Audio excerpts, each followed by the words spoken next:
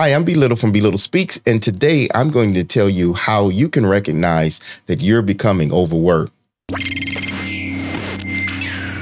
Now, the truth is, everyone gets a little busy every now and then. Between work, family, and studying, hitting the gym, and trying to have a social life, it's easy to try to cram a million things into our days.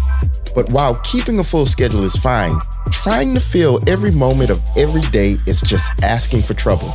This is how we become burnt out or mentally and emotionally bankrupt.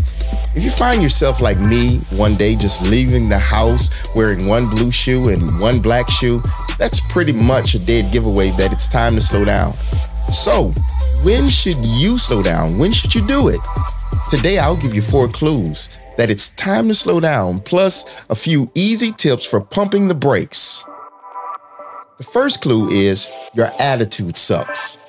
If you find yourself suddenly having angry outbursts toward the people you come into contact with, that's likely a great sign that you're stressed, overwhelmed, or in need of a healthy night's sleep. Sure, you may think you have time to squeeze in 8 hours each night, but consider this. Getting enough sleep not only makes you feel better, but it also has been proven to sharpen your attention and improve your memory, and it also lowers your stress level. And that's worth making time for. A snippy attitude can also mean that you've made commitments you can't or you don't even want to keep. And you're a little bit mad at yourself. So how do I solve that? Well, learn how to say no. Follow your gut feeling. And when you're approached with a request for your time, don't be afraid to turn it down out of fear of hurting someone's feelings. Help when you can, but be realistic and remember to think of yourself too. Number 2, you forget a lot. You know, once while mopping my floor, I lost the bucket with the mop in my hand while I had it there to mop. It took me like 2 hours to find it. Why did this happen? Too many worries? Too much on my plate? No downtime? Probably all of the above. Of course, these things happen every now and then. If you can't remember your friend's name one day while you're staring them right in the face, it's probably just a momentary brain blip. But if you keep on repeatedly calling out your brother's name when you're yelling for the dog, then you have too much on your mind. If you're feeling increasingly forgetful, take some time from the pros and fine-tune your to-do list. Just knowing what to include and what to delete will have you breathing a sigh of relief. If you have to, put a sticky note on the mop reminding you where you left the water. Number 3, junk food has become your norm. When you're rushed and your calendars are full, sometimes something's got to give. And unfortunately, that's often eating. But if you're finding yourself on a first-name basis with the kid at the drive-through window, you've got too much on your plate, and that's not intended to be funny. Of course, you might not always have control over your schedule, but you can control what you eat.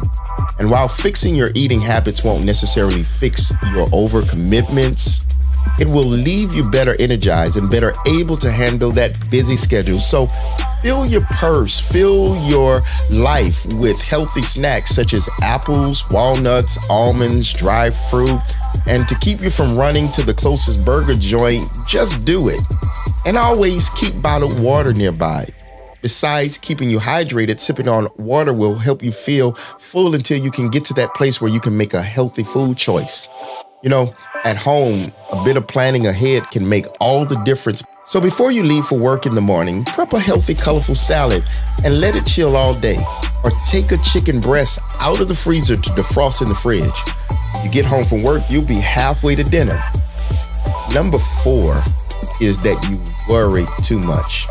Worry consumes you. If your attempt to catch a reinvigorating nap in the crazy day only makes you more anxious, all about the things you could be doing, it's time to make some compromises. The truth is, taking the time out every now and then is necessary for your sanity. It can recharge your batteries and help you think more clearly. What's more important when your brain is scrambled to keep up with the hectic schedule you've put on it? You can lose sight of the important things in life. You know, like an intimate dinner with your mate or a phone call with a friend, or even a Saturday morning spent roaming the farmer's market, or even taking some time to look on Amazon. So how do you relax when things get really hectic? Though most experts agree making a to-do list will alleviate some stress from a busy life, I would suggest to you that writing an ignore list is just as vital. I heard Dr. Oz say one time in his 5 quick rituals for a better day video that writing down just a few small or large tasks to not worry about that day can lower your stress level by getting something off your plate. Constantly running on overdrive will eventually catch up with you. So pay attention to the small signs and pick up on it early.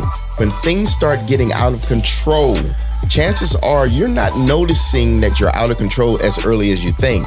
And then once you do, take some steps to slow down. You should slow down ideally before you show up to your next event wearing your slippers.